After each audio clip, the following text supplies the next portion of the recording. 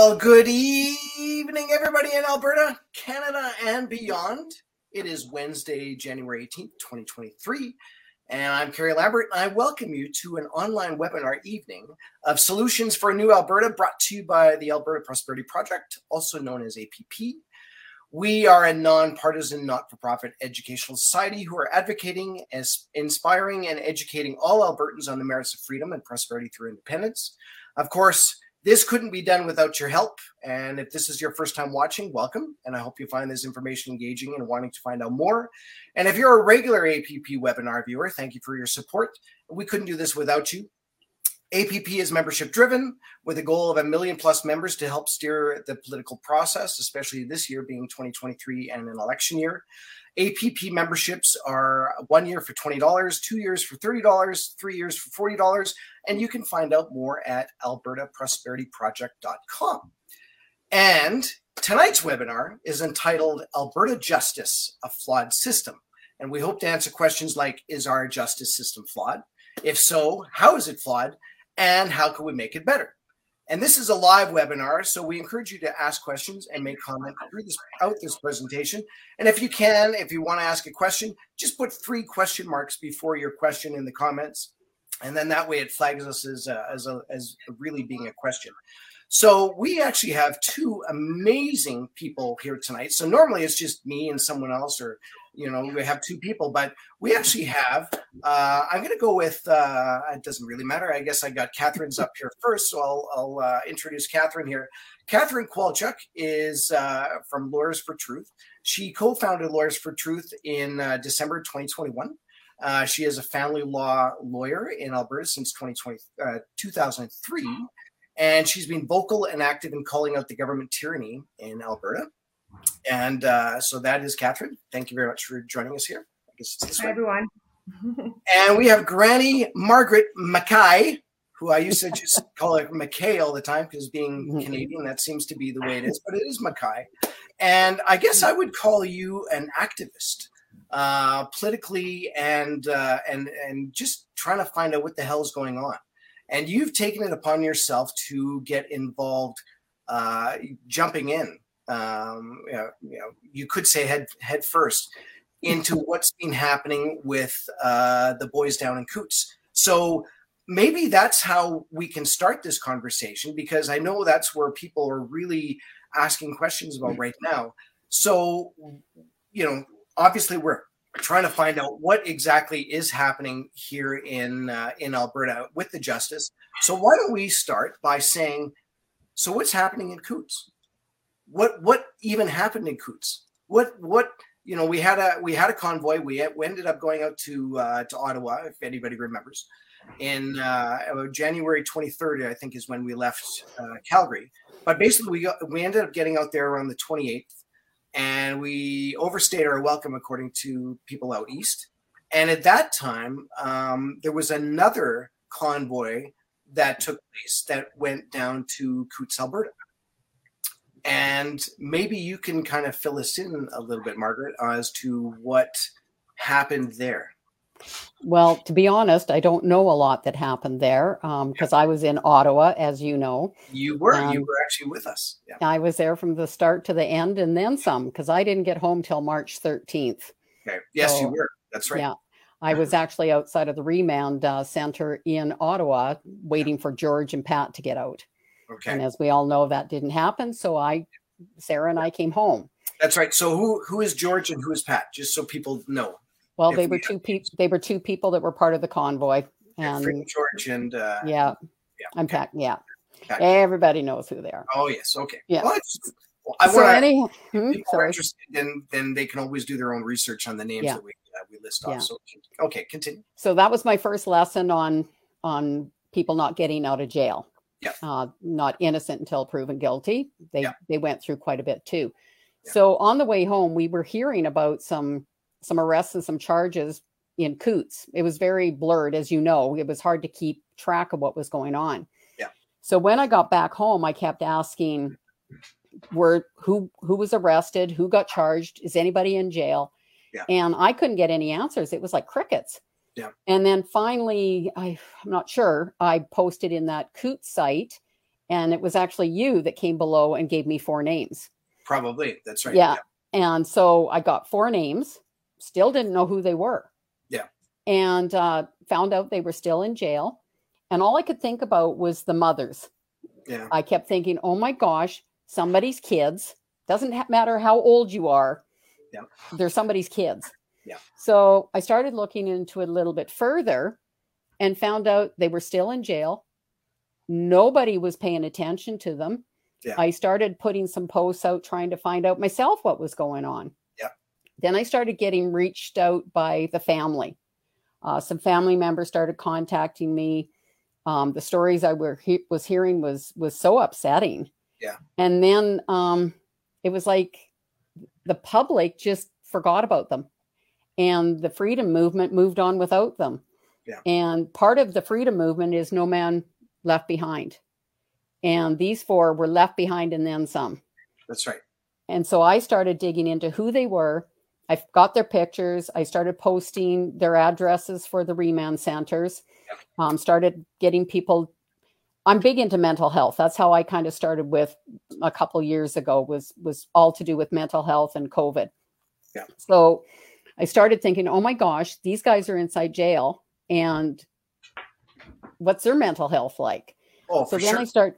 And okay, I got to back up a bit. Yeah. So after I saw what I saw in Ottawa, the lies the government told, the lies that the media told, the lies that the police told, we saw it, or I saw it firsthand, and it was very upsetting.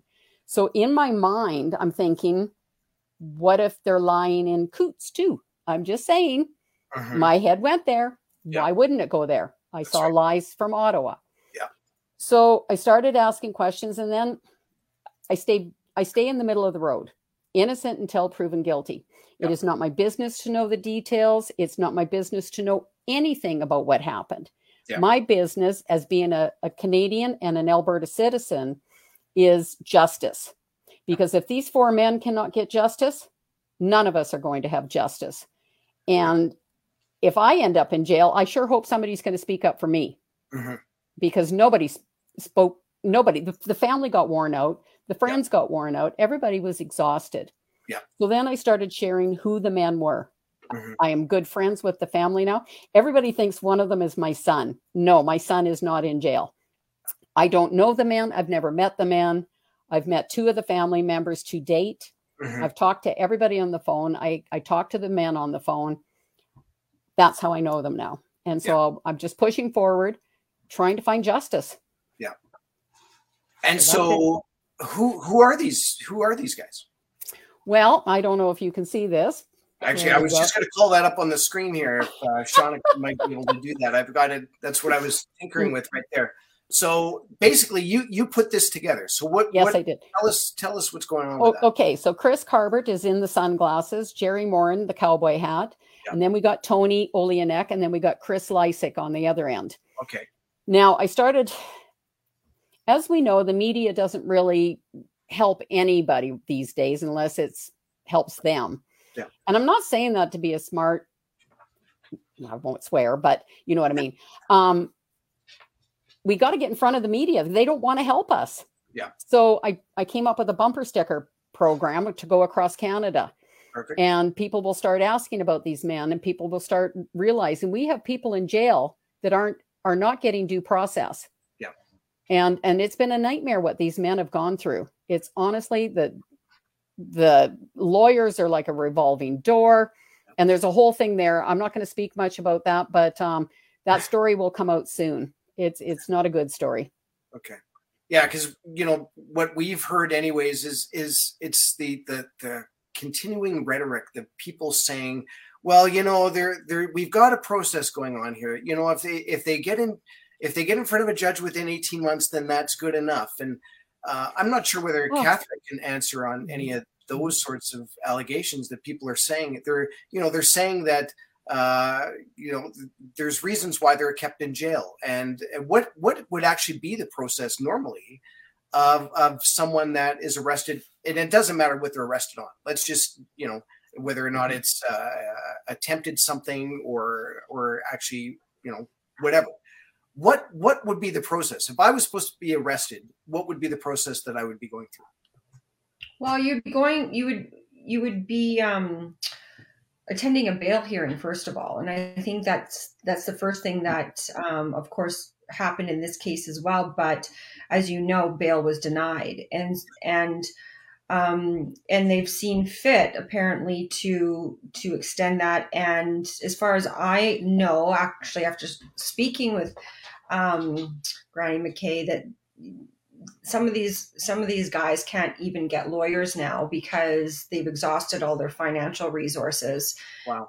Obviously, they haven't been able to contribute to their legal battle because they're in jail, and I find that to be the biggest miscarriage of justice right there, because the charges are one thing, and we can talk about that later in terms of my opinion, not about, because I don't know intimately what the charges are, and I obviously haven't seen the evidence.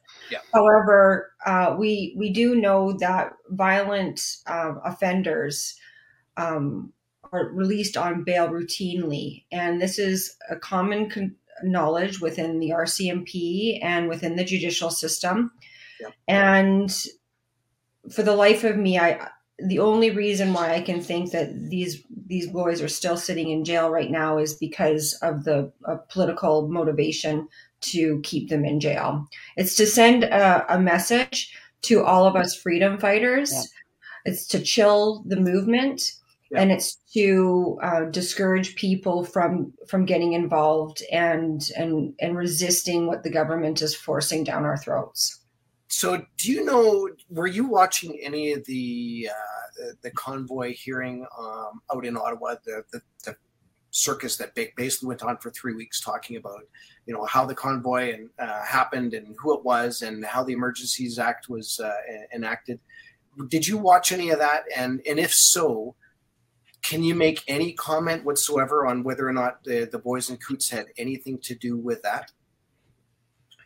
Well, I think that whole political theater commission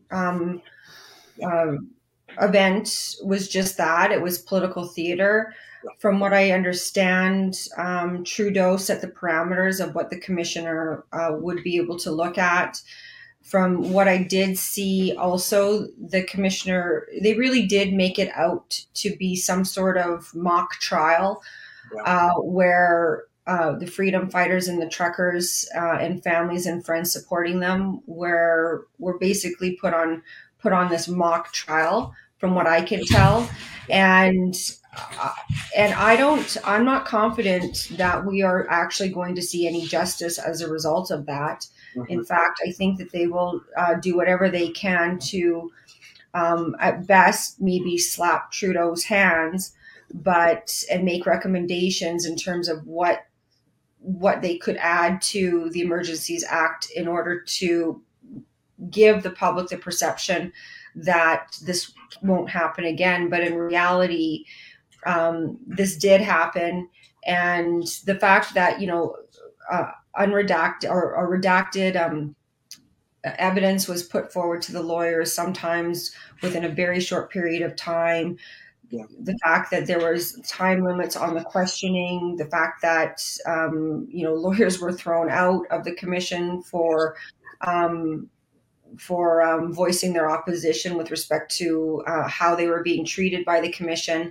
Yeah. I think for any Canadian who saw what happened, and in fact, there were 2 Lawyers for Truth lawyers who presented at the commission as well.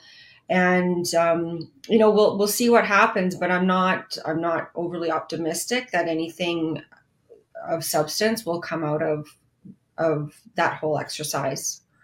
Do you know anything more about Preston Manning's public inquiry? Because that was kind of being talked about on the heels of this Emergencies Act, and I actually have not heard anything further. So, well, I know that it's continuing. The last I understand is that they're looking for people to sit, I guess, on the panels to hear this evidence, and also probably trying to find people to present as well. I think any awareness that is brought to the attention of the injustices that have occurred over the past 3 years in particular should be applauded. However, Preston Manning notes himself that there, and others have noted that they really don't have any powers to compel, to subpoena testimony. And that in and of itself will, I think, frustrate the process. COVID Care Alliance did a similar exercise months before. I don't know, it could have been a while before, that got very little coverage as well. And I do think that it's really good to hear the people's stories and understand where we're at, but really without the next step of having the teeth of being able to take these findings and hold people accountable. Again, is it much ado about nothing? I don't know. So just to kind of get back to the question about the boys in Coots. So they were arrested federally, right? With I believe it was attempted murder of conspiracy to commit against RCMP officers. So that was federal because it was an RCMP officer. Is that the reason why it's federal? It's federal because they're criminal charges, and the criminal code is federal legislation, and so it falls under Ottawa's purview, and therefore that's what makes it federal. Okay, so we also have a couple of other people: Alex Van Herk, Marco Van Hoekenbos, and George Jansen, who were also arrested, basically, from my understanding, for standing up and speaking at the Coots blockade meeting, if you want to call it that. But that's a different thing, because it seems to be that is provincial. And the reason I say that is because it doesn't seem to involve the feds. And we now have Rebel News who's coming in and backing them with Fight the Fines. But yet Rebel News is not backing the boys, the four guys from the conspiracy. So any comments on that either way? I'm not familiar with what the other guys are charged with. They may be provincial offenses, probably under the Public Health Act, perhaps. So that could be the distinction there. As for how Rebel News decides who they're going to help, I have no idea how they make that determination and what factors go into that. I do think, and I don't know, Granny, were you trying to fundraise as well? What happened with that? Well, I am fundraising right now. We've got a Give, Send, Go that's set up with the approval of all four families. It's the only Give, Send, Go that's set up right now. Okay. And it's a slow go. People are afraid to donate because the bank accounts were closed or shut down when the convoy money was raised. So people are more apt to put cash in a bucket than they are to do anything. I've actually got people that will e-transfer me money. They will send me a check. They will give me cash to go and put it on the Give, Send, Go, but they won't do it themselves. It's a hard go. Yeah, and that's exactly what the politicians wanted. That's exactly why they did exactly what they did. I find it really interesting. Like, a lot has transpired over the last 3 years in particular with respect to unveiling the inadequacies of our judicial system. It does go beyond that as well. I can tell you that, like, the Law Society of Alberta has changed the rules of the Law Society after the fact, mind you, to compel lawyers to take cultural competency training. And the first thing that they did was to make a requirement of our membership to take a course on Indigenous history, for instance, Okay. That's basically what it's about. And I'm not saying that I'm not a proponent of learning about Indigenous rights and Indigenous history, etc. What I do find quite concerning about the legal profession, and this by extension can relate to the justice system as well, is that they're making it a requirement under for lawyers to take this cultural competency training, and they plan on doing more training. And the rules in the Law Society Act, many lawyers have resisted this. And in fact, we were able to get a petition signed to the Law Society demanding a special meeting to repeal the rule that they voted in favor of after they gave themselves the authority to demand cultural competency training of their lawyers. And so we're going to be having a special general meeting sometime before February 13th. And it's going to be important for all lawyers to be involved in that and to attend. It's likely going to be online because one, it's our position that the Law Society of Alberta does not have the jurisdiction to mandate that sort of training under the Legal Profession Act. And two, this notion that, the Law Society is supposed to protect the public and govern lawyers to ensure that they're behaving ethically. Mm-hmm. And they're not causing harm, and that the public are protected. And a lot of the rules stem around holding of funds, for instance, in trust. And there's lots of rules around that. That's one thing. But what the Law Society doesn't have the authority to do, in our opinion, is to mandate this cultural training, because in effect, what they're doing is they're lawyers as professionals ought to be able to decide which training they want to undertake as part of meeting their professional requirements to their clients, which involve understanding the law, understanding the case law, and understanding the legal issues.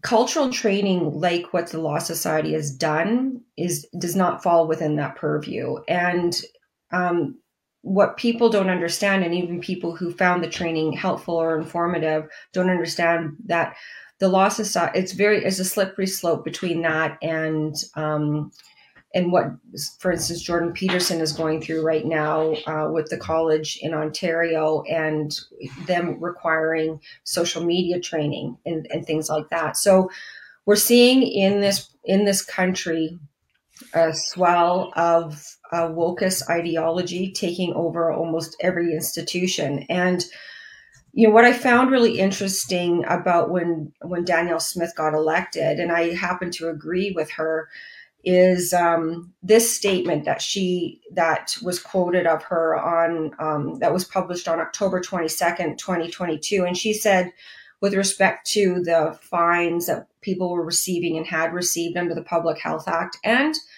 federally as well, she said, quote, "It was a political decision to throw out the Charter of Rights and Freedoms to put those fines in place in the first place. And I think it can be a political decision to make amends and apologize for it and eliminate them," end quote. Okay. And I agree with her. This is all political, and this always has been political. Yeah. And from my perspective, if the government had any political will to do right by these four men in jail right now, and pastors who have been persecuted and charged have been put in jail, other people who have been fined, ticketed, put in jail, and otherwise censored, they have the political will to do this. And it's no different than really what Tyler Shandro has done with the gun grab. Mm-hmm. He's made it very, very clear that Alberta is not going to enforce that federal legislation that's coming in. And I think that Danielle Smith can do the same thing here. The issue is, from my perspective, in terms of why she won't do it, is because her whole cabinet was responsible for invoking laws and enforcing laws that violated the Charter of Rights and Freedoms and the Alberta Human Rights Act, right from the very beginning. Danielle Smith, when she was campaigning and after she got elected as leader, was very clear that she was going to take action with AHS. She did take action by appointing a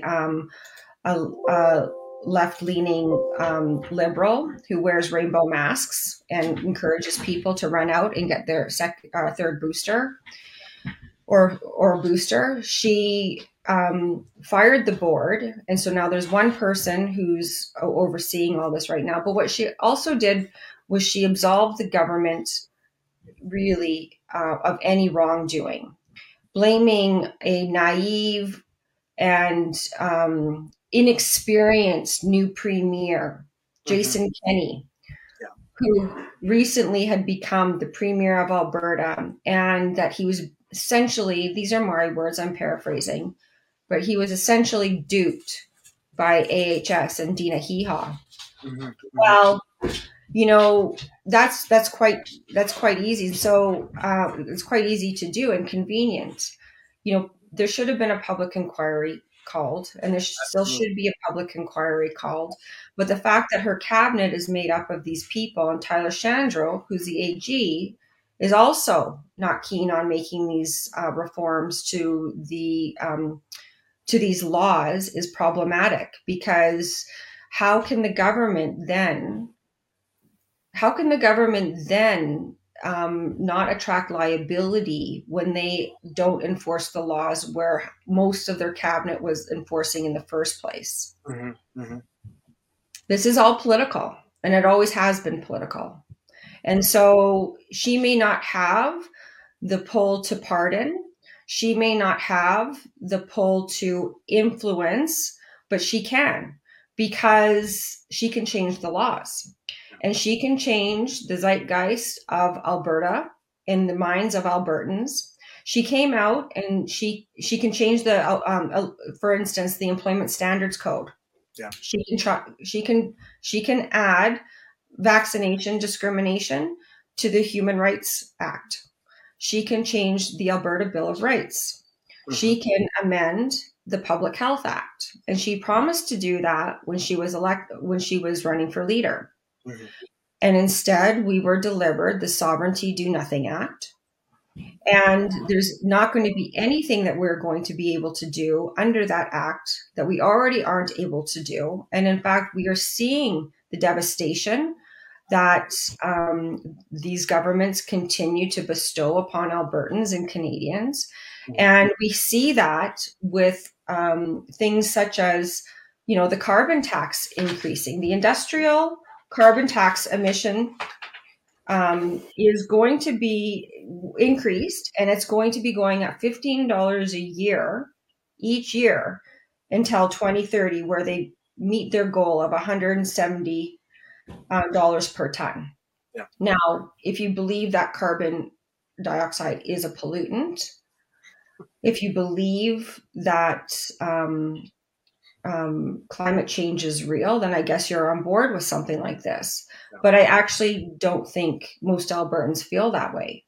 And I would definitely say most don't, and certainly probably the majority of the viewers that are watching right now are not, because we've had interviews with Michelle Sterling. We even had a conversation with Christopher Scott last week, in which he came back from the Netherlands and was telling us what is happening over there will probably end up happening here, unless we actually say, to hell with this, we need to make this stop. So I'm pretty sure, and even the people that I just kind of ran into on the street, and we have this conversation right away. It's like, oh, hell no, that climate change thing isn't real, but they have no idea how to stop it. And that's why they have to get politically involved. And the thing is, Danielle Smith, I mean, you know, I've said this before. I mean, the NDP they tell you exactly the tyranny that they're going to give you, and kudos for them for being transparent, right? This is turncoat politics, and it's no different. I mean, whether or not, I don't know how Danielle Smith feels personally about it, and what the politics are behind the scenes that are preventing her from doing this, but she's a net zero junkie. Yeah. She's full on this carbon tax reduce net zero train. And so, you know, one of the things that I've learned about over the last 3 years and read, you know, a book called Live Not by Lies. And we don't have any time. We don't have any time to be polite about this, you know, from a perspective of, okay, well, let's just give people the benefit of the doubt. They didn't really mean that. That's not what's really going to happen. They're going to do the right thing ultimately. But we know people by their actions. Mm-hmm. And we know that these politicians don't have the political will. What they have been doing is they've been putting up a lot of nothing, these nothing bills that do nothing. Yeah. And they're designed to placate Albertans and to trick them into thinking that something's going to happen. Yeah. You know, people have said to me, well, you know, we just have to make sure that Rachel Notley doesn't get in. Okay. That's the big scare that most people have.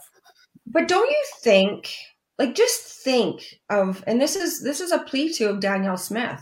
Yeah. Be brave and courageous, Danielle. If you are really against, if you really believe that the unvaccinated were discriminated against, if you really believe that these charges were politically motivated and that the Charter of Human Rights and Freedoms were completely disregarded, you have an ethical duty and obligations to Albertans. If you want to convince Albertans that you are the right leader for Alberta, you will live not by lies, and you will tell the truth and let the chips fall where they may. And that goes for everybody in her cabinet and all the doctors and anybody else who was complicit in advancing this government tyranny. And you know what? How do we know that she won't win based on that?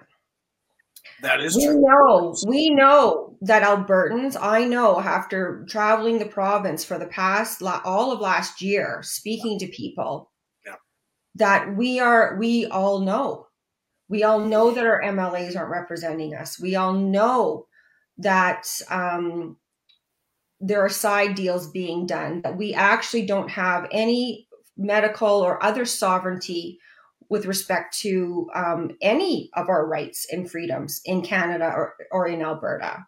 Yeah. Think of how, I just think that she would get such a great reception from Albertans if she was just honest. Yeah. She was just honest with us, and she did what she said she was going to do. But the thing is, she loves her job. She loves being premier. Mm-hmm. And this is the problem. And this is the problem of human beings in general, you know, and people like her and the politicians have to put their self-interest way, way behind them. Mm-hmm. They have to do what's right. And I'm really tired of it. I'm really tired of hearing the same old. And so, you know, I hope the viewers hear that. I hope the viewers hear, especially the freedom people who have been placated by Danielle Smith's promises. How do we get past it? Like, how do we go forward? How do we help these men? That's right. Well, it comes down to public opinion. Well, what's public opinion? Well, look at this. Isn't going to happen overnight. I mean, everybody wants a quick solution tomorrow, right? Mm-hmm. The problem is that a majority of our population does not understand and does not know. And that is because the media is bought off. They are paid off, and they are their mouthpieces for the government who have which is the whole point of the Alberta Prosperity Project, in order to educate people, right? And to talk about these taboo, you can't talk about at the dinner table type of topics. Don't talk politics. Don't talk religion, right? Like exactly. That's what we need to get back into. So one of the things I was going to ask Catherine is, you said, you know, if our premier actually came out and said all this stuff and then changed the laws. So what would be that process for her to do that? Obviously, she would have to say, you know what, I don't agree with climate change. This is what's going to happen, yada, yada. but it still actually has to go back through legislation in order to amend any or make new laws. What kind of timeline are we looking at that? Because of course now the big thing is we've got an election coming in May, and we don't want to rock the boat too much so that we can possibly win, et cetera, et cetera.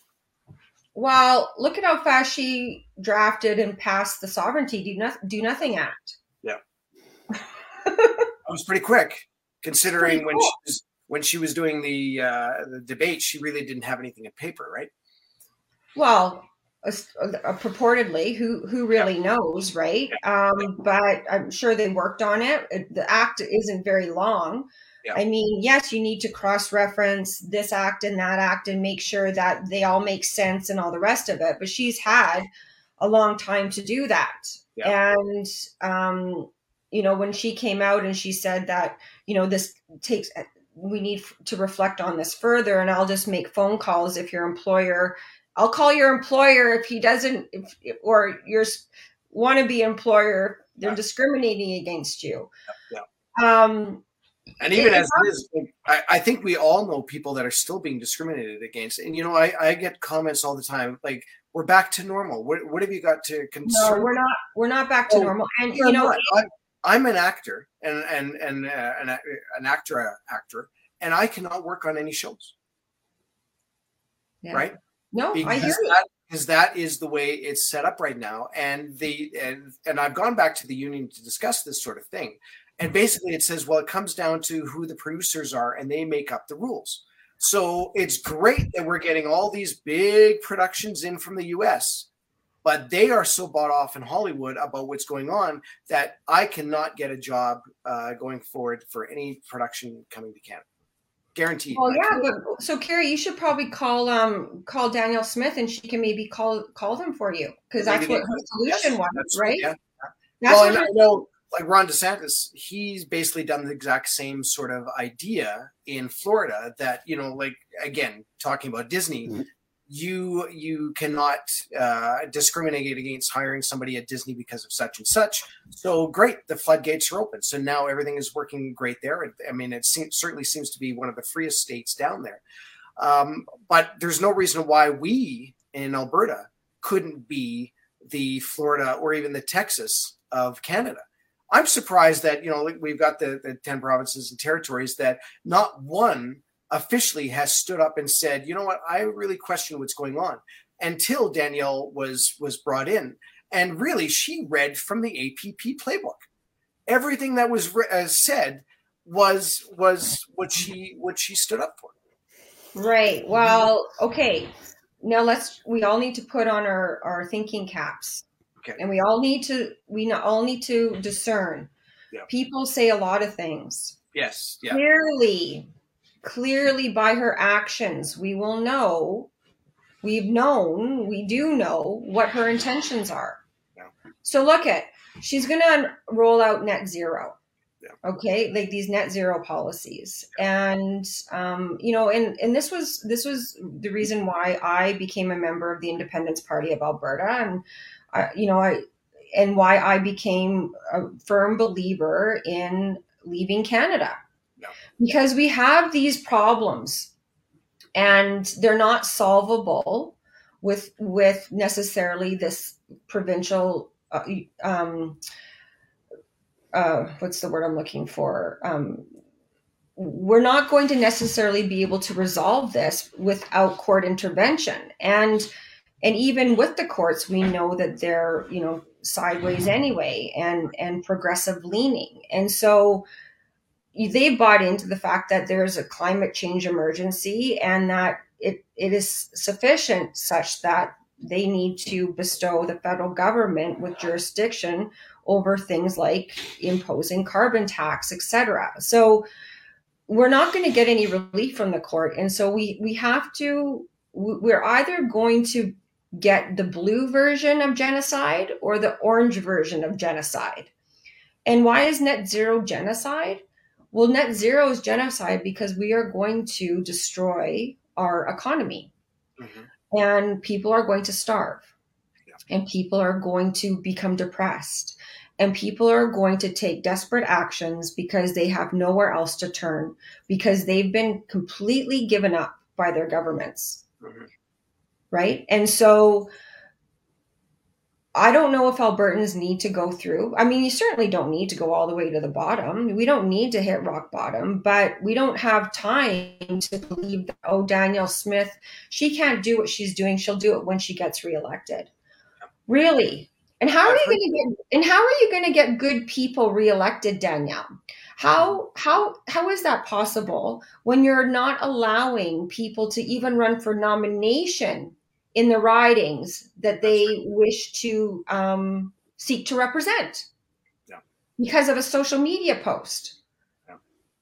I mean, this is absolutely ridiculous. And what the conservatives, the so-called conservatives, have done is they've kind of pandered and knelt down to these woke leftists that seem to have captivated them. They're afraid to offend anybody, mm-hmm. and or trigger anybody. You know, microaggressions would be caused all over the place, yeah. And so it's going to be up to Albertans to stand up and rise and to elect people who actually put their money where their mouth is and who have been vocal. And you will see that through their actions. And so, I mean, I'm planning on running as an independent in my riding. And I think that people... As an independent, not for the Independence Party? That's correct. Yeah, so that's correct. Yeah, the other thing I did want to mention, because I'm sure someone will be banging on their keyboard, I just want to say again that we are a nonpartisan, not-for-profit educational society who are advocating, inspiring, and educating Albertans on the merits of freedom and prosperity through independence. So we are not endorsing any particular candidate. We're not endorsing any particular party, but we are endorsing the ideas. And so we have to endorse, APP has to endorse a call to action. And how else are you going to get people to rise up and participate in their lives without them considering politics as an avenue of that, right? And that's all I'm saying. Yeah. And yes, APP has definitely not endorsed me. Yes. So, but that's my plan. And I think other people need to consider, if you don't align with a political party, then consider running on your own. Yeah. Because that's what fundamentally our democracy intended. And political parties actually have created a giant, huge mess. And I think people who are educated on the issues and encourage constituents, when you're voting for somebody, you take that into consideration, because nothing changes if nothing changes, is what I've always said. But at the same time, people need to get involved. And some people say to me, well, they don't want to get involved in politics or because they're not political. Yeah. Well, let's think about that for a little bit. Yeah. Politics has basically enveloped every aspect of our lives. Going to the grocery store during COVID became political. Yes. All of our lives, sending your kids to school to maybe, learn about colonialism and white supremacy and how guilty you should feel because your ancestors did something that you had no control over. And by the way, let's end the day with a drag show. Yeah. Yeah. Drag queen show. I mean, that's political. It's all political. What is in our food is political. What they're spraying in our skies, it's political. And so we need to see things from a different perspective right now, and the attitude of somebody else is going to do it, and that's not really my cup of tea. Mm-hmm. I encourage people to reconsider that, because it all is political now, and we can't escape it from my perspective. We've said that kind of right from the beginning of the COVID and of getting involved, right? Like, it doesn't matter what, it's great. Get involved in a constituency association. I didn't even know what one was like a year ago, right? And yet here I am kind of where I am. but people should be involved no matter what. Like, get involved in your community watch program. Go out and meet your neighbors. I think that's the other thing too. I have neighbors here that, now granted, I'm never home, but that I have not even met. Right. And that's what I need to do, is go and bang on doors and find out if they are interested in any of this, as well as, get involved with your school. Right. I don't have school age kids anymore, but I certainly am really intrigued by what is going on, the whole Soji and, like you said, the drag show. And like, I really want to have those conversations with people in charge. Right. And so people that are watching, you should be doing the same thing. Like, get involved, just even if it makes you a little bit uncomfortable. You know what? We've been so comfortable for so long, and now we're uncomfortable. Let's get a little more uncomfortable and actually have these conversations. Right.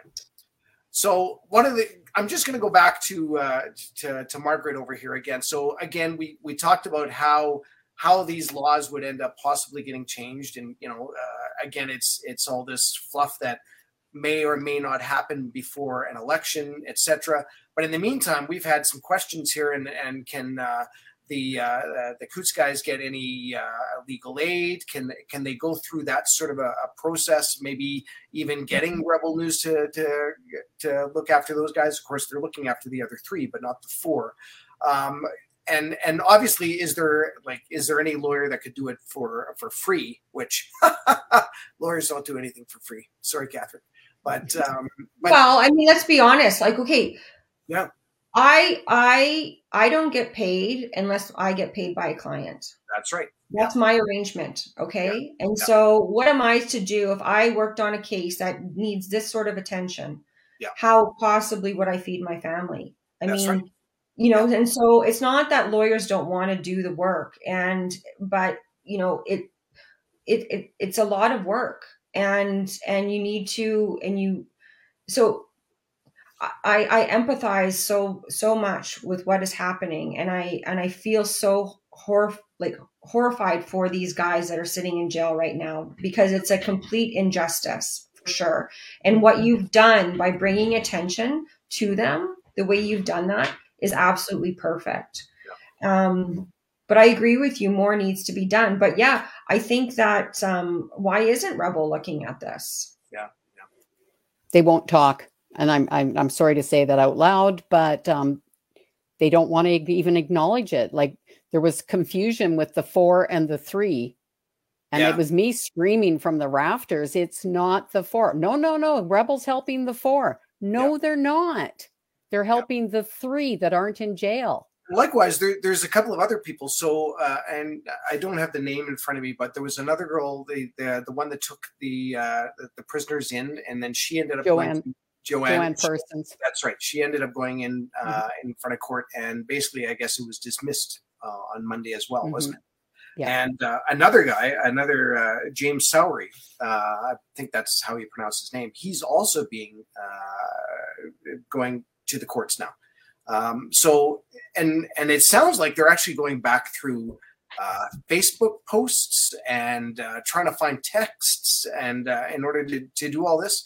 I guess legally, anything that gets posted online, is it fair game for the police to go through? That's just a question. I don't know if there's an actual answer to that.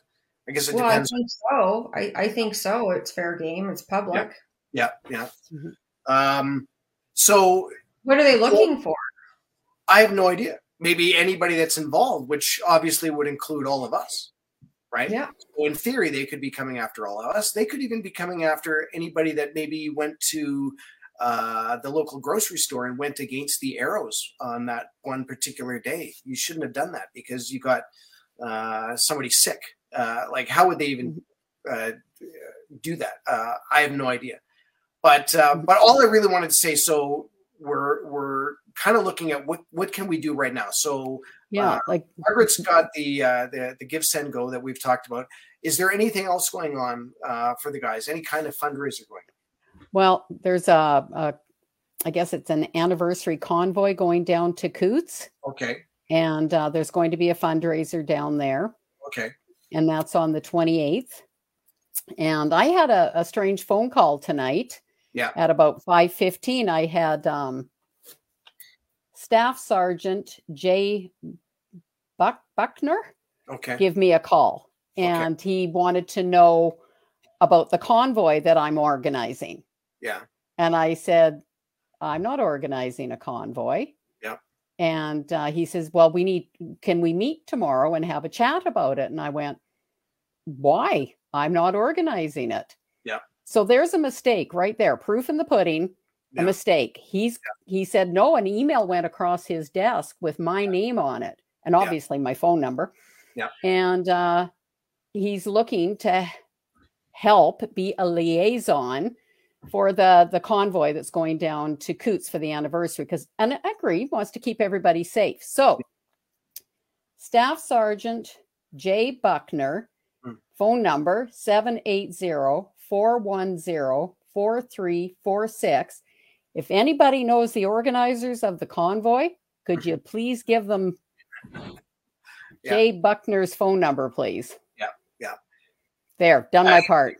Like even these posters, I mean, we've posted them already on our sites, and they're just, it's out there, domain. I don't know who the originator is, and it's like the convoy. It's just a generic, people are interested in it, and if they want to go down, obviously the poster says what the convoy is. It looks like there's a barbecue and silent auction. It does say safety first, please obey traffic laws and be courteous. Well, Jay wants to help, so yes, yeah, okay. So then that certainly helps. So, but what can we do? Is there any kind of public opinion? Is there somebody we can try and push? Like, there are 4 men, and I'm going to say hypothetically, let's say they're innocent. Yes. Their families are ruined. They had 7 children amongst 3 of them. Yeah. They were the providers for these 7 children. Yeah. The families have been destroyed. 2 of them have lost everything. They've went through, I think, 7 lawyers between 3 of them right now. Yeah. One's got legal aid. He's got a lawyer. Legal aid says they're sending the stuff over. And when he phoned today, it's been flagged. Somebody put a stop on it. Well, who's putting a stop on it? Yeah. Like, I'm sorry. There's been lawyers interfering. There's been the Crown interfering. Enough. So who is supposed to speak up for these men?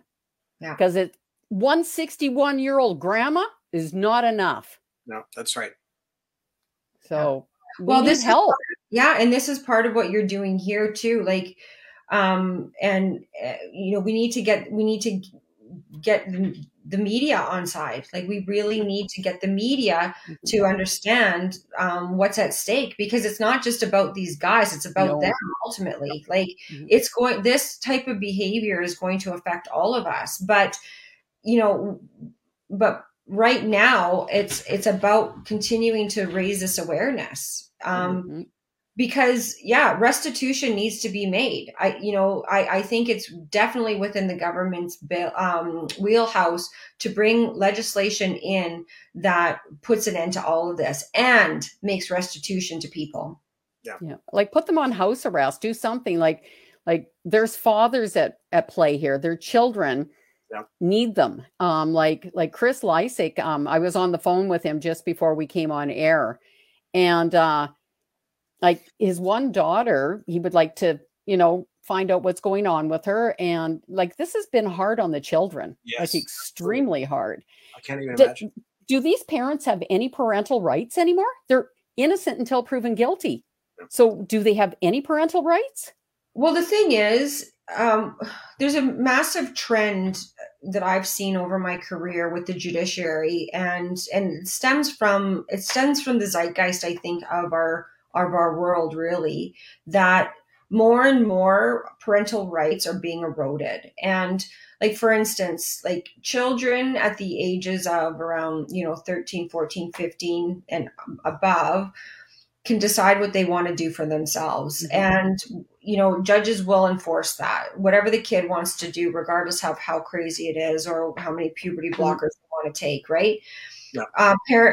Parents are being eroded from the equation already. Like, secret societies under the guise that they're going to be abused at home. Well, how many of those people just were told by their parents that, no, we're not going to put you on puberty blockers until you're 18 years old and you're an adult and can figure it out on your own. How many people just said, no, I'm your parent. That's not going to happen and not under my house.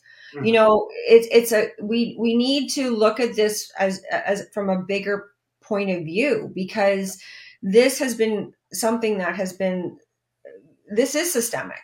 This bias and this prejudice and this inequality and this plan of Satan, I will call it, has been unrolling for decades, and we are seeing the fruits of it right now. And unfortunately, we're behind the 8 ball in terms of combating it, but it doesn't mean that we don't continue to try. Right. And yeah, there might be no magic, wand that we can, I wish there was, believe me, I wish there was. And I think you all do too, but now it's incumbent upon us to just get active. It's not, and to not be afraid. And I know a lot of people, a lot of my good friends are, as well, like they believe what we believe in, but they're afraid. And my appeal, I guess, is to those people. We can't stay silent any longer. No. And it's about pushing back in all instances. It's about challenging the governing bodies. It's about challenging your employer.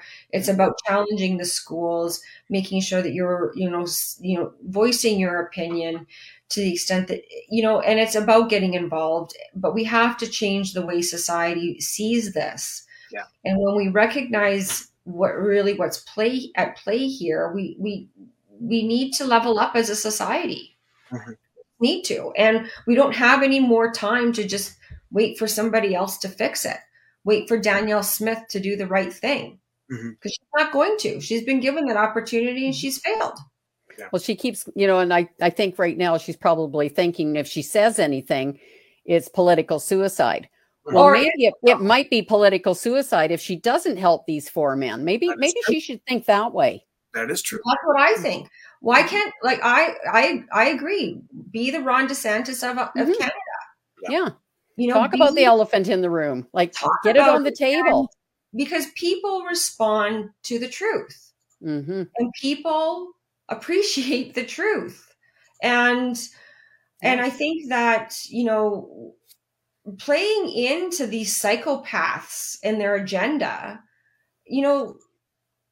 they're culpable. These people are culpable too. Like, you have an oath, a duty. You took an oath and you have a duty to Albertans. Yeah. She needs anybody in that position, all MLAs, all elected officials, city councilors, whatever. They need to level up and stop being cowards. Can I ask a question? So hypothetically again, if there are some liars in this equation, that are lying about certain events that took place or lying about, I don't know, anything. Yeah. And it gets proven that these guys are innocent. Those people that were part of the lies and part of what happens to them?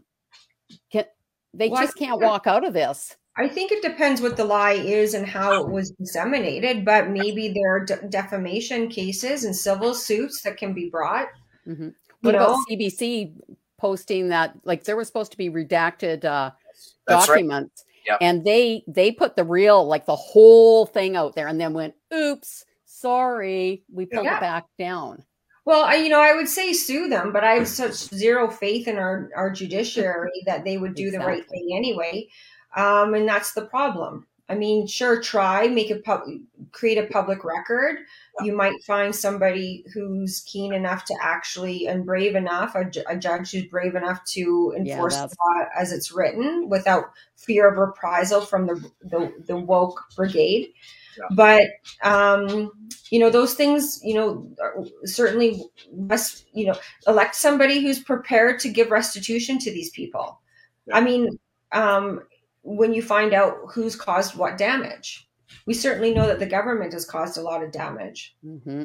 You brought up a good point about the judges. So what is actually the process of a certain case being brought in front of a certain judge? And the reason I'm asking that is because, from my understanding, is that there are certain judges that look over certain precedents, etc.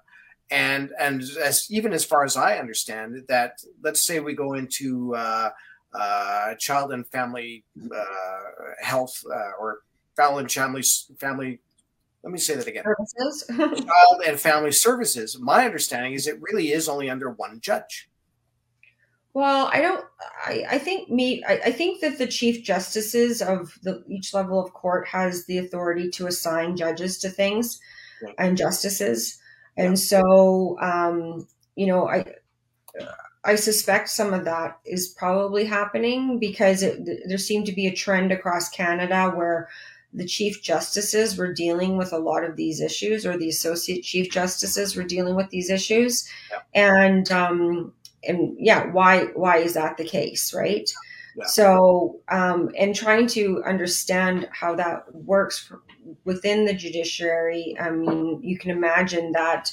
I mean, a group of lawyers filed a complaint with the Canadian Judicial Council against Supreme Court Justice Wagner for his comments about the trucker convoy and his blatant bias remarks that he made to a media publication in Quebec. Yeah. And we filed a complaint saying, look, you're going to hear these cases eventually, hopefully, if they don't get dismissed because they're moot. And so you're going to hear these cases. It's inappropriate for you to do this. You need to have a plan to recuse yourself and stop it. Like you have to stop it. You have personal opinions, but you need to appear unbiased and conduct yourself accordingly. Yeah. And our complaint was dismissed, but he's also the chair of the Canadian Judicial Council. So, we need major reforms in all areas, including in our lawmaking, but also in our judiciary as well. We need a mechanism to hold judges accountable, and we need it to be more transparent. Some people have suggested, and I think that there's nothing wrong with this, is electing judges, or creating some sort of mechanism so that, because right now they're tenured and they stay on until they, stumble into court, and they don't know whatever. So there needs to be a mechanism to deal with that, and clearly more transparency, because I think if they took a public opinion poll about the public's faith in the judiciary, as a family law lawyer, in that cross section alone, I can tell you that they would be failing dismally. Yeah. Well, that's certainly a lot to talk about. We're at just over an hour. We can easily talk for another extra hour, for sure. I did want to talk a little bit more about the stuff so we've, covering, of course, we can never cover everything, covering a little bit of what's going on in Coutts. And so what's happening with Lawyers for Truth? And you're advocating for people that were let go from work. And likewise, I do want to know if you have any comments about any, I kind of brought it up, the child and family services type of stuff that's going on here in Alberta. Do you want to talk about any of that? Well, sure. I mean, what Lawyers for Truth really is good at doing is connecting people with other lawyers. Of course, we were really pivotal in helping people assert their rights with respect to not wearing a mask, and also helping people with the vaccination. We connected a lot of people who were fired with lawyers so that they could get some assistance. And, I'm bringing my own case before, I'm suing the court of King's Bench and the Provincial Court of Alberta over their masking law policy. And it's a charter challenge. And so we're still working on that. I mean, justice is, that whole thing is quite a slow process. So we continue to do that. And we're going to continue to help people, especially as it relates to these governing bodies who are unnecessarily harassing professionals who are brave enough to speak out and actually help people assert their rights and enforce the law. And so we have plans to do that. We have one lawyer who's been doing a tremendous job with Stacey's Happy Place in Eckville. She was demonized by AHS and shut down over literally coffee creamer being in her bookstore. She was serving coffee as part of it, and how her business and her family have been treated have been absolutely horrible. Unfortunately, Lanny Rouillard, who's the lawyer on the file, is getting the complete runaround. And now they've brought an application to her, two out of three, I believe, judicial review applications, because she did bring it to the board, the public health board, and she's essentially appealing what happened during in those decisions, and they're bringing now an application to render them moot at this point. So justice may or may not be served.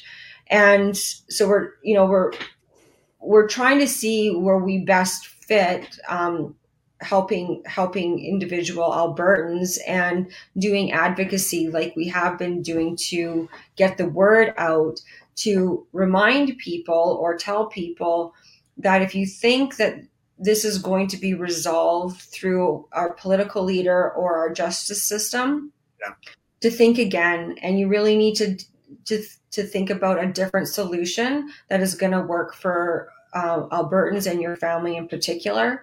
And you need to realize that we need to really do something different now. And so my hope is that by sharing these stories about these injustices, about the courts, there's still, CFS has a tremendous amount of power and authority. I talked to a psychologist last week, and he worked for a brief time many years ago at Child and Family Services, and he was shocked at the power that they wield. And I think what Danielle Smith or any leader who gets in should be doing is doing a review of these organizations. We know that government bureaucracy is bloated beyond belief. And not only that, we need to look at the authority that has been bestowed upon these segments of our government to see what is going on. And I'm a big proponent of holding public inquiries and getting to the root of these issues. And CFS is one of them, for sure. The colleges and professional bodies is another that needs to be looked at. And of course, the government's handling of the COVID-19 fake pandemic. So we've got all these political leaders. We've got the ministers, but my understanding is the ministers can only do so much. I think it's the next tier, and maybe even after that kind of needs to be dismantled and set ablaze, really, because it sounds like those are the ones that are high up in the chain, that they can actually get the work done and make these changes, but they're sitting on their asses actually doing nothing and making their big paycheck. I think those are the ones that we need to be going after. So it doesn't matter who you elect into a certain position. This next level are the ones that we should really be going after. And how would we even do that? Well, you have to get involved and you have to become part of the government. I mean, that's part of it, right? And so until we elect people who are prepared to scrutinize and make these tough decisions. I mean, I remember speaking with Todd Lowen, probably last, I don't know, March or May or April or something around then, when he was announcing that he was going to run for leader. And, he described for the group that, just as you mentioned, Carrie, that it's the deputy ministers and the people below the minister that actually call the shots. And until those people are effectively dealt with, and then because ministers will walk into a portfolio, and as you know, most political parties have a process that, you're a backbencher or you're in cabinet, and, backbenchers don't really have much of a say about anything. Yeah. And certainly when you're a minister, he described a scenario where, you might come in guns a-blazing. You have a whole bunch of things that you want to get done. And the bureaucrats tell you that, no, that's actually not going to happen that way. And then of course, it's compounded by leaders who also believe in what the bureaucracy is doing. Mm-hmm. There's actually quite a few questions, and you know what, we could probably at least go through some of these and kind of check them off, and then we will try and get back on just talking about, like, there's so much to talk about. So a couple of people had asked even how Chris's court case and stuff went. So again, just to rehash that part. So Chris Scott from the Whistle Stop Cafe was basically he basically stood up against the mandates back in January of 2021. And AHS didn't like that. So they came in and forcibly tried to close him down many, many times. Our bar, my business partner, Marla Fraser, and myself had a bar called Outlaws Tap House and Bar in Calgary. And we kind of did the same thing, but we stepped in and said that we were actually going to not enforce masks because we had 3 people that worked with us that couldn't wear masks. And so we took that stance, and even just in terms of the logbooks, people coming in. If you remember that was kind of a short-lived law, but that certainly impacted us, because our logbook was stolen, and then it was kind of like, well, what are you guys really using these phone numbers and for? Oh, it's for contact tracing, yada, yada. So we took a stand on that, and then they ended up forcing us closed. So AHS came in and said, no, we don't agree with this. Then they put pressure on AGLC in order to take away our liquor license, which is a little tough to run a bar if you don't have liquor. And then they basically came after the city of Calgary in order to take away our business license, and then put pressure on our landlord, who essentially just met with us and basically closed that off. So that all kind of took place roughly when Chris was doing his thing. So you have to imagine, we were in Calgary, which has a lot of people, versus the Whistle Stop Cafe, which has 505 on a good day, right? And even though they were bringing in the RCMP and stuff from Bashaw, essentially that has now since continued on and gone to court. So Chris has already been arrested for basically holding a protest or attending a protest on May 8th. He did 4 days, then he was fined a couple of things, but essentially his court on August 30th was to go back through these original CMOH order, chief medical officer order, health orders that said, you could only do such and such. And I'm not exactly sure what I can even talk about in the case, but I can probably tell this, that the Crown basically said, you know what, we're not going to care about everything that happened as of January of 2021. We're going to start on April 1st, or no, pardon me. We're going to start on June 1st, I believe is what it was. So that was after Chris was arrested. So everything that brought him up to being arrested is kind of like, don't worry about that. That's not what we're worried about. We're only going to worry about the stuff that was in place as of June. And if you remember, July 1st was, we were open for summer, open for good. No, we're not. We're shut down again after 6 weeks or 12 weeks, whatever it was. So now that's gone back into court. And now it was August 30th, and then it was bumped to October, bumped to November. Nothing happens in December. So now here we are. It was January 16th in which he went into court. And really in the August 30th date, there was the arresting officers, the RCMP officers, and the AHS officer, the guy that actually wrote up the CMOH ticket, if you want to call it that. So that's it. And then there was the Crown prosecutor. Now, as of 2 days ago, January 16th, we've now got the Attorney General of Alberta involved. We've got the RCMP lawyers who were in attendance. We've got the AHS lawyers who were in attendance. And the reason is because of the disclosure on what was happening in terms of emails, text, phone documents that looks like AHS was talking to RCMP and saying, we really got to shut this guy down. And you know what? No matter what, we got to shut this guy down, which is totally illegal.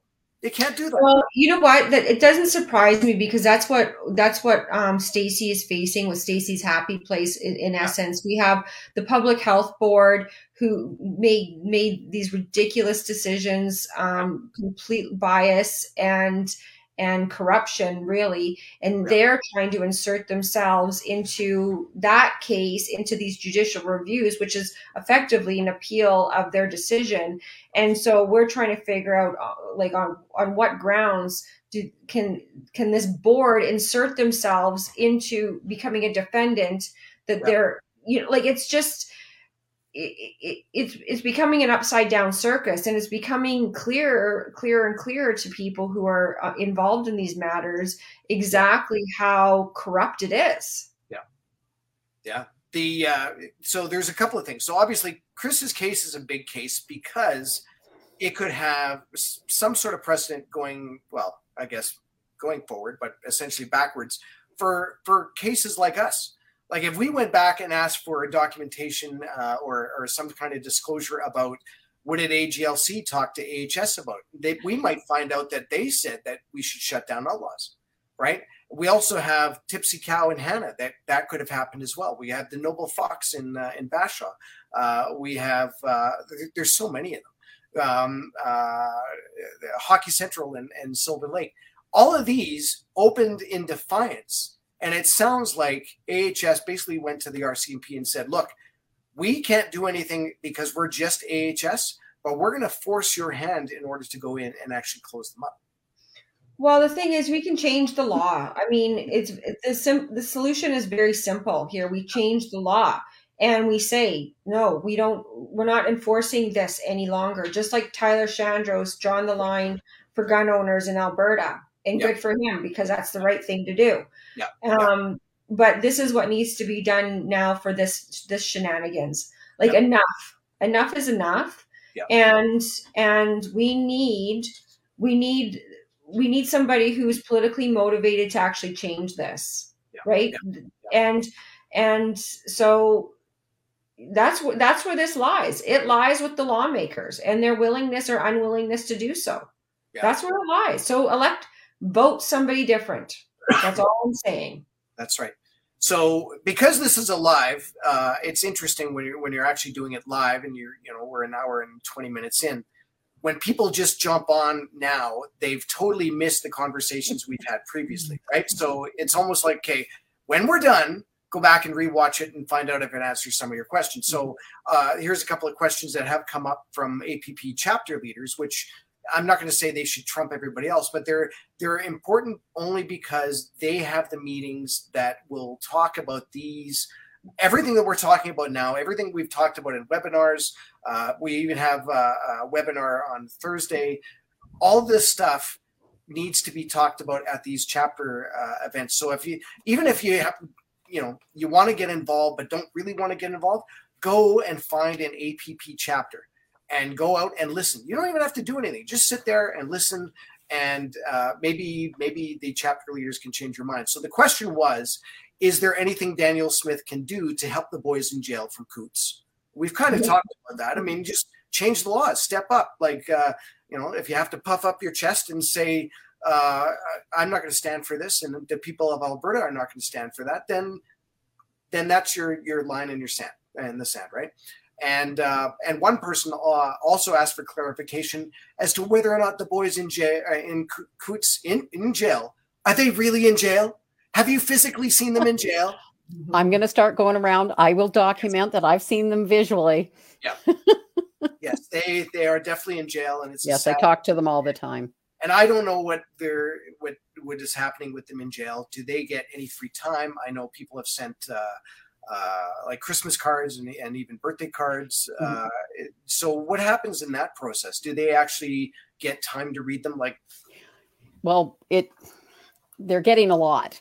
Yeah. It shut down the Lethbridge mailroom for a while. Chris got to go down and see their cards. Jerry's getting 80 to 100.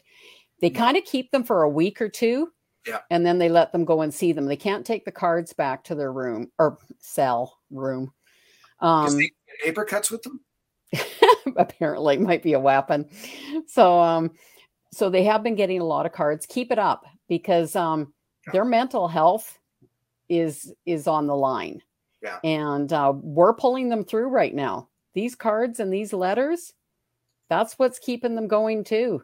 How do they get a hold of the address of where they are? Can they just get a hold of you? It's on the Alberta political prisoner website, or Facebook page. Sorry, Facebook page. Okay. And every video, I do a daily video every morning at 6 a.m. The addresses are in that video, they're there. And so it's only on Facebook. Yeah. Okay, so I know.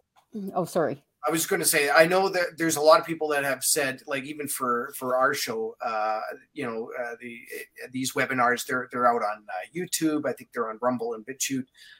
So there are other ways to get a hold of that, because in case we get censored on Facebook, at least there's an opportunity elsewhere. But if, even if you had an email address, what is your email address? There's Granny Mackay at protonmail.com. Okay. And then there's grannymackay.ca, and that's where the bumper sticker program is. Yeah. And so you can find out how to do that. And I'm really pushing the bumper sticker program. I've got them in 7 provinces right now, from New Brunswick all the way to Vancouver Island. So these bumper stickers will end up in parking lots, Walmart, grocery store.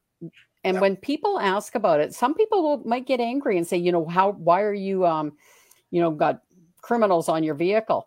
And all you have to say is innocent until proven guilty. Absolutely. And they haven't even had that opportunity. Or I guess innocent until proven guilty. Yeah. Yes. Yeah. And that's all you have to say. You don't need to argue, because at the end of the day, these 4 men represent each and every one of us. Yeah. Because if they don't get justice, none of us have justice. And if one of us ends up in jail, I hope you've got somebody on speed dial to be your voice, because these men went without a voice for a long time. Yeah, that's right. So, and again, questions have come up. I'll paraphrase that they're asking. So do the men already have lawyers? Have they had lawyers? Have they gone through lawyers? And what is the process of them possibly getting other lawyers, even going through other groups in order to get lawyers? So do you want to maybe just tackle a little bit of that? Maybe just, do they have lawyers, number one? Okay. And number two, what's Jerry's had a lawyer from day one. He was fortunate enough. He got somebody that didn't get badgered. Okay. The other 3 had lawyers that quit. Some didn't get enough money, so they quit. 2 of them are, I'm not sure. One's on trying to get legal aid right now, which is a tough go. So they've got the lawyers, but they're also being talked to by ex-lawyers to either charge $200,000 for this, or you better quit now. It's unbelievable what's happening with these lawyers. So I'm curious, what would be a rough number for them to actually go through this sort of a process? And you can make it up if you needed to, but just one lawyer has been quoting that it could go as high as $500,000 for one person here. Is that right, Catherine? I guess depending on the case and then how long it gets drawn out and the amount of research and stuff going in behind.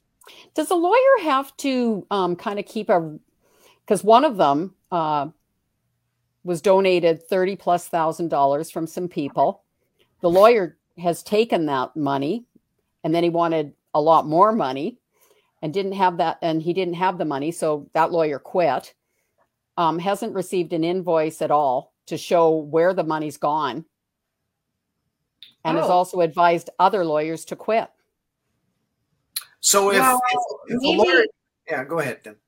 Let's talk offline. And lawyers have professional obligations under the rules and the code of conduct that they have to adhere to, and accounting is one of them. Yeah, because another lawyer, he gave a good invoice, but there was $10,000+ donated by family and friends that's unaccounted for. Yeah, well, I mean, there is a mechanism to review invoices and bills, and you can challenge them for sure. And there's mechanisms to, like complaints can be made. For instance, I don't like, Well, these men, it's hard. Like they're inside, phone access. Like this is really, really difficult, to trying to get a lawyer in place and find out about invoicing and trying to get a phone call from it's hard. It's really hard. Yeah, well, we'll talk offline. Okay, thanks, Catherine. Yeah. But like I said, Give, Send, Go for donating. Yes. We've got the bumper sticker program. We've got letter writing, pray, and just keep sharing. Like even if you don't have money and you can't buy the bumper stickers and you can't donate, go to the Alberta Political Prisoners page and keep sharing. There's people out there that have no clue these men are in jail. And I think every person that was at Coots would like to know about these men, and they don't know about them. Yeah. So, and it is interesting. So when were they arrested? Because that is when you say the date, it's going to kind of blow people's minds. February 13th and 14th. February 13th and 2022. Almost 2022. Almost an entire year. Yeah. And they're now not you think about it. Yeah. Let's hypothetically go back again, saying they're innocent. Yeah. How would your mental health be doing if you were sitting inside jail knowing you had not committed a crime? And that's hypothetically saying they're innocent. Yeah. So, I would be a disaster. Yeah. So please keep writing them. Please keep sharing hope and let's keep spreading the word. Yeah. And Danielle Smith, if you're watching this, please do the right thing. And if there's a whistleblower out there that knows anything, think about it. Think what you've done and face the music and step forward. Yeah. So again, we can't really, I don't think we can actually talk about anything that we know about the case per se. And that's not what this is about. It's about due process and going through bail and why were they denied bail, et cetera, right? So that is kind of what we're talking about. So one of the questions, why could these 4 men not be given similar conditions as Pat King was given, or at least house arrest? And that part I don't know. Good question. I don't know the charges that Pat King, I don't know his charges. Yeah, I don't know either. And as far as I know, he ended up having to sign some sort of document in order to be released and then stay off social media. And, I think these boys would probably totally take that in order to be home with their families. Yeah. And they should be. They should be released now. They should be. Yeah. The fathers should be at home. Like this is absolutely ridiculous. 7 children did not have their fathers for Christmas. Tony is an only child. Yeah. To his 79-year-old mother. And this is the first Christmas she's never had her son with her. This is devastating. Like Chris Carbert lost his father. Well, yeah, like he just lost in December, I think, wasn't it? Yeah, like it's a disaster. And let's just again hypothetically say that they do get off and they're free to walk. What retribution could they possibly go back to? Could they go back and sue the Crown? Is that a thing that you can do here in Canada? Because again, it's like from what I've heard, you can't sue a doctor here in Canada, but you could sue a doctor down in the U.S. Well, I think it's going to be mostly politically motivated in terms of we're going to need to make restitution to these people. Like there's going to have to be some truth and reconciliation with respect to how people were treated. And if we're able to turn this around, right? And so there are cases where people have been somewhat compensated, but I mean, at the end of the day, we just need to get these guys out, and exactly, and they do need to know that Albertans are behind them and Canadians are behind them, and I think what you're doing is really admirable. I think that what you're doing is is what you need to be doing and how we need to be tackling this, when you have a shoestring budget, which is, what we're facing right now.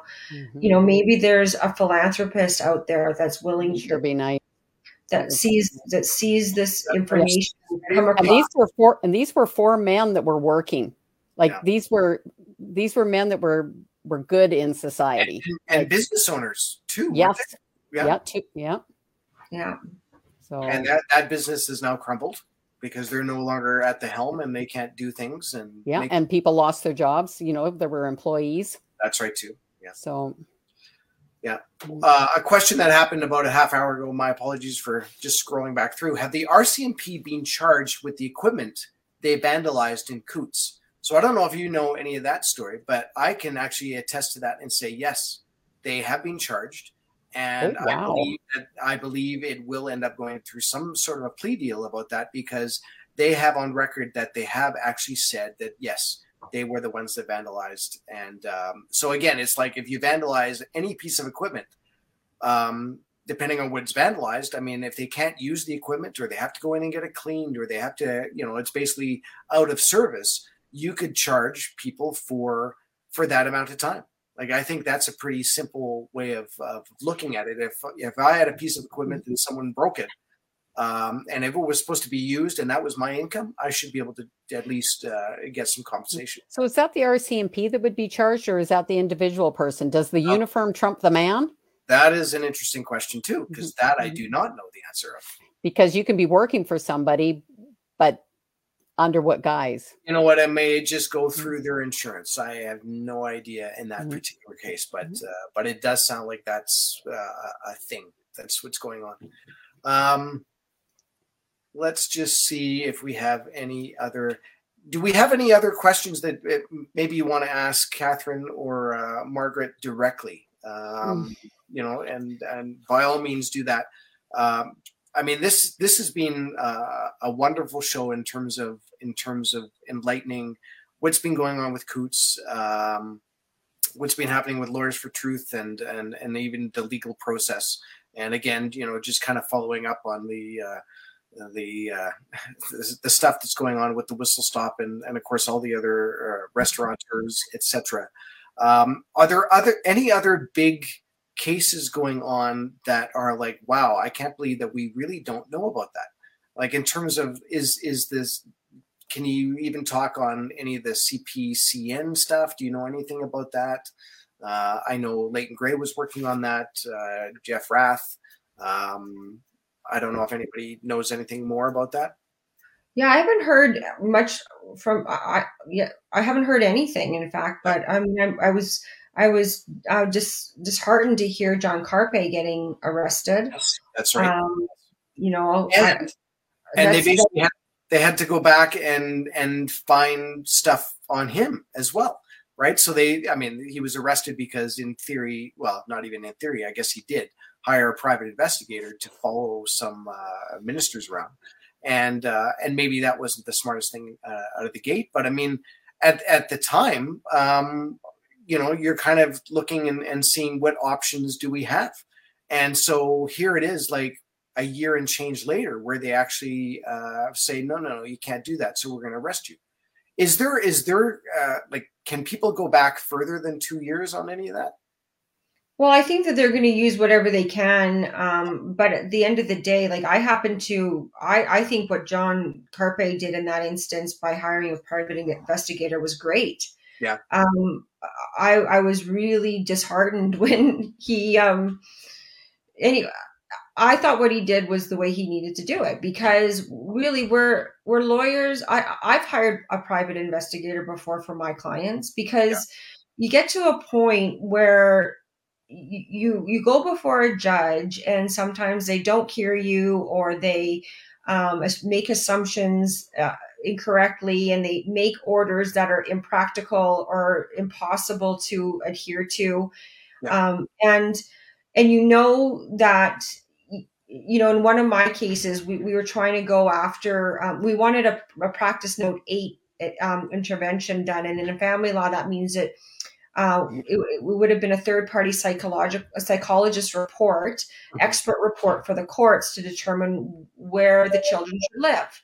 Yeah. And they're very costly. They run at least, around 30 grand to do. And my client was prepared to pay for it and had the means to do so as well. And we weren't able to get it because, and instead of that, the judge just wagged his finger at the defendant saying, stop doing this stuff. And, it involved alcohol and abuse issues. So the only thing that we could do was to hire somebody in order to see what was happening. And because we wanted to go through the normal channels that are available to us through the court at a tremendous expense to my client, and it was denied. And so we're in these crazy times right now. And this is the other thing I think we need to think about as well. I'm not an advocate for breaking the law at all. However, we need to realize that our system is crumbling. All three levels of our government have failed us and continue to fail us in every province as well, and including this province. And we need to understand that we need to do things differently. And I think it's perfectly fine. I think it was perfectly fine for John Carpe to gather evidence. That's what he was doing. He was gathering evidence, and how he intended on using it, we don't know because the evidence wasn't gathered. Yeah. But is it actually against the law to hire someone to be a private investigator? Is that? No. I don't think so. No, it's not. And I don't know all the charges, but I think one of them is obstruction. Yeah. And I did have that read to me the other day, and it doesn't sound like it falls within that part of the criminal code. Yeah. And so, these are political witch hunts. That's what they are. Yeah. Just replying back to a couple of messages on here about some of the comments that we've already had. Yeah, I forgot to mention too, the Yellowstone Freedom Field will be having a 1-year anniversary, and I think it's February 11th, and it's a family-friendly event. It's a potluck, and they're going to raise money for the boys too. Yeah. So, and it really is family-friendly, so they do ask that there's no FJT flags flying. Yeah, that makes sense, yeah. Mm-hmm. And where is that it's out past Onaway. It's on the highway to Grand Prairie. Yeah. Yeah. And they're a good group of people. Really good group of people. Yeah. I know Chris has taken the picker truck up there at least once anyways that I remember. And driving up to Grand Prairie and areas around there. What else have we got here? Anything else that you guys want to bring up that maybe we haven't even touched on? Anything that was in your notes to say, you know what, I really, really want this message to get through? A good message from the men. They really, from the bottom of their hearts, thank everybody for their support. Yeah. It's really made a difference, them knowing they're seen now. Yeah. They also, like Tony says this quite a bit. He says, there's got to be a reason we're in here. It's got to do something. You can't just be in there. Yeah. Like it's got to have an outcome that's going to have an outcome that's going to benefit others. Like it's got to help somebody. It's got to help the justice system. It's got to do something. You just can't be sitting in jail and it's not bringing a light to something. And so, but they do, they thank everybody. And the cards, I get to hear it all. I get to hear everybody talk about the cards and they're special men. I'm not kidding. They're all unique and they're all so kind and so respectful. Like I said, I'm blessed to have them in my lives. Yeah. The conversations I've had with the families, it's like, I can't even believe that they were even brought together.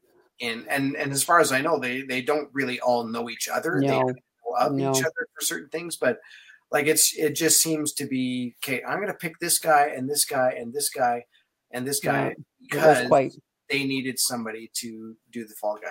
But again, I don't know. I'm not making any comments because I don't really know the ins and outs of the case. And of course, we can't make that comment on whether they're innocent or guilty. Yeah. Again, the whole point is that they're going through something that I can't imagine what they are, and that they need some sort of a due process in order to get through bail and get the hell out of jail and go hug their families. I'm going to, like I said, go to that Facebook page. I'm going to have the men start sharing some of their stories. That would be awesome.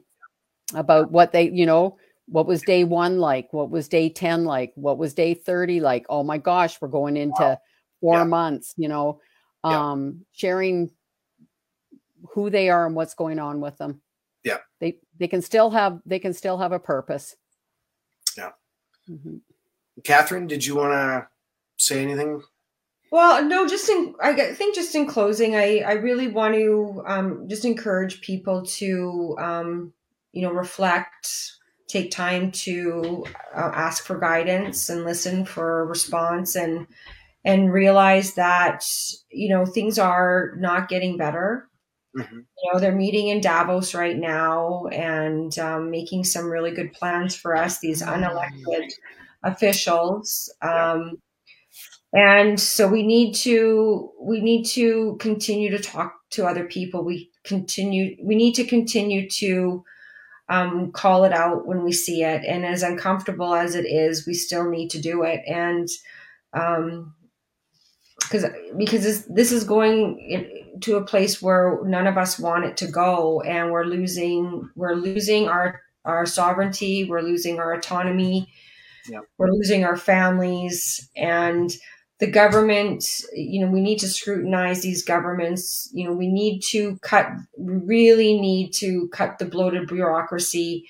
We need to get to the bottom of what is happening in these institutions that have gone unchecked for far too long, including child and family services and these professional bodies, surface rights boards. We need to look at, whatever, WCB, all of it, because, lives are at stake. It's getting more and more difficult for everybody to live, right? We're all experiencing the high costs of inflation.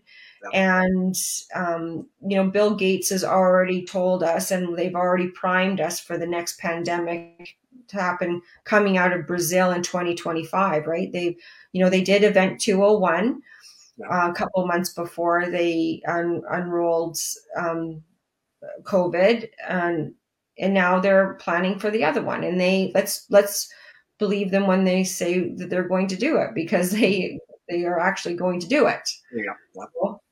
And so my hope is that people feel inspired. We have an election coming up in Alberta. Get involved however you can get involved. Door knock for your local constituency association. Give money where you can. Get people who are good candidates in where you can. I know that there's some stuff going on around the province, like them or not. Take Back Alberta has achieved some great results in their riding with respect to Mr. Hoven there, who was involved in that, and in getting people who care about these issues into places where they need to be, so that the right people can run in these elections, or at least a democratic process is laid out for people to run. Yeah. And be careful, and don't be short-sighted. Think about the long term.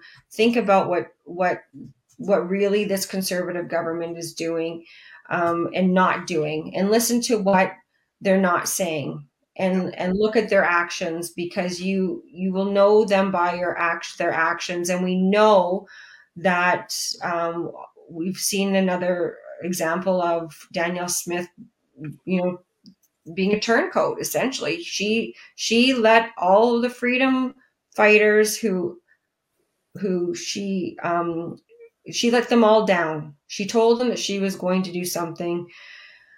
Do the right thing, Danielle Smith. Do the right thing. And I don't want Rachel Notley and those folks in either, for sure. But Danielle Smith is the premier right now. And so she's the focus of this attention. And write her. Everybody write her, and don't give her the benefit of the doubt. And don't let her get off on the promise or on the excuse that she can't do anything right now. Be the support that she needs in order to make really tough decisions. But the decisions that she will make, I believe, by standing out on these issues, are the right decisions. And I think that we need courage right now and not self-interested politicians. Yeah. Wow. Well, for those people that are still on, thank you so much for watching. There's so much that you could talk about in an hour and 47 minutes now.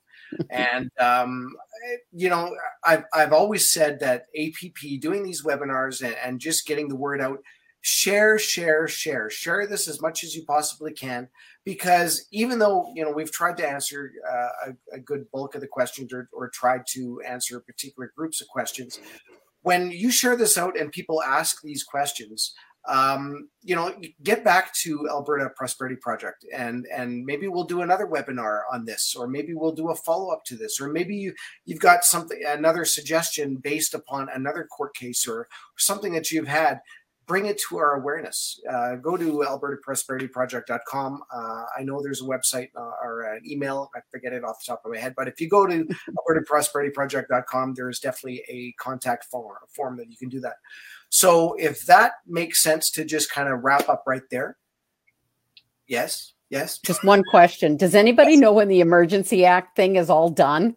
Like, when's the day that this is supposed to end? Oh, that's a very good question. I don't know. I think it's one of those things that doesn't have an end to it.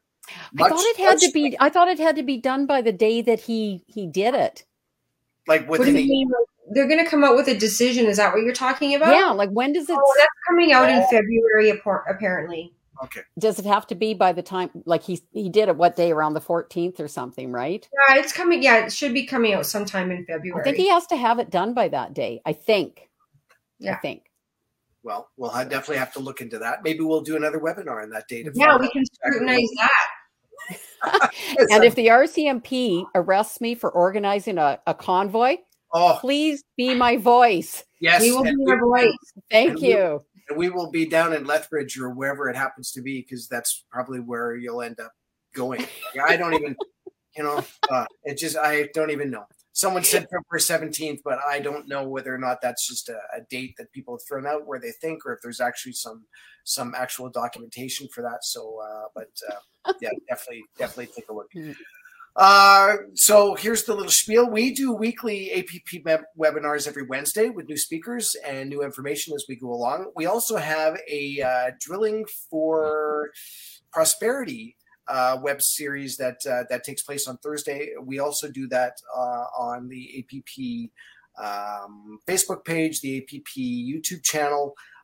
Just go to the albertaprosperityproject.com and look under the events, and you will find out exactly what's going on with all of that. And one of the things I always like to do is to acknowledge the volunteers for APP. Our greatest commodity is the volunteers who have organized any event, and whether or not it's the people working behind the camera and everything on this webinar, or even at your local chapter events, give them a pat on the back, because without them, we wouldn't be able to do what we do. And of course, we always want to have more volunteers if we can. So if you feel like you want to get involved with something like this, again, go to albertaprosperityproject.com and find out what we can do for that. And I think that's it. So thank you very much for joining us on this beautiful Wednesday, January 18th. And I have the feeling if anybody's really interested in learning a little bit more, I think Christopher Scott and I may do a live probably in the next 15 or 20 minutes. So you can always check us out on the Stuff Facebook page, because we actually have some other news that I'm not going to mention on this one, because it actually has no bearing on the Alberta Prosperity Project. Other than they are a fantabulous organization, and I really enjoy doing these webinars for you guys. So thanks again, and you guys, thanks again, Catherine and Margaret. Thank you, Margaret. Thank you, Carrie. Thank to you, see you you guys. too. PP. Thank Absolutely. you. This Thank is you great. very much. Thank This you is- very much. Thank you. Have a good night, everybody.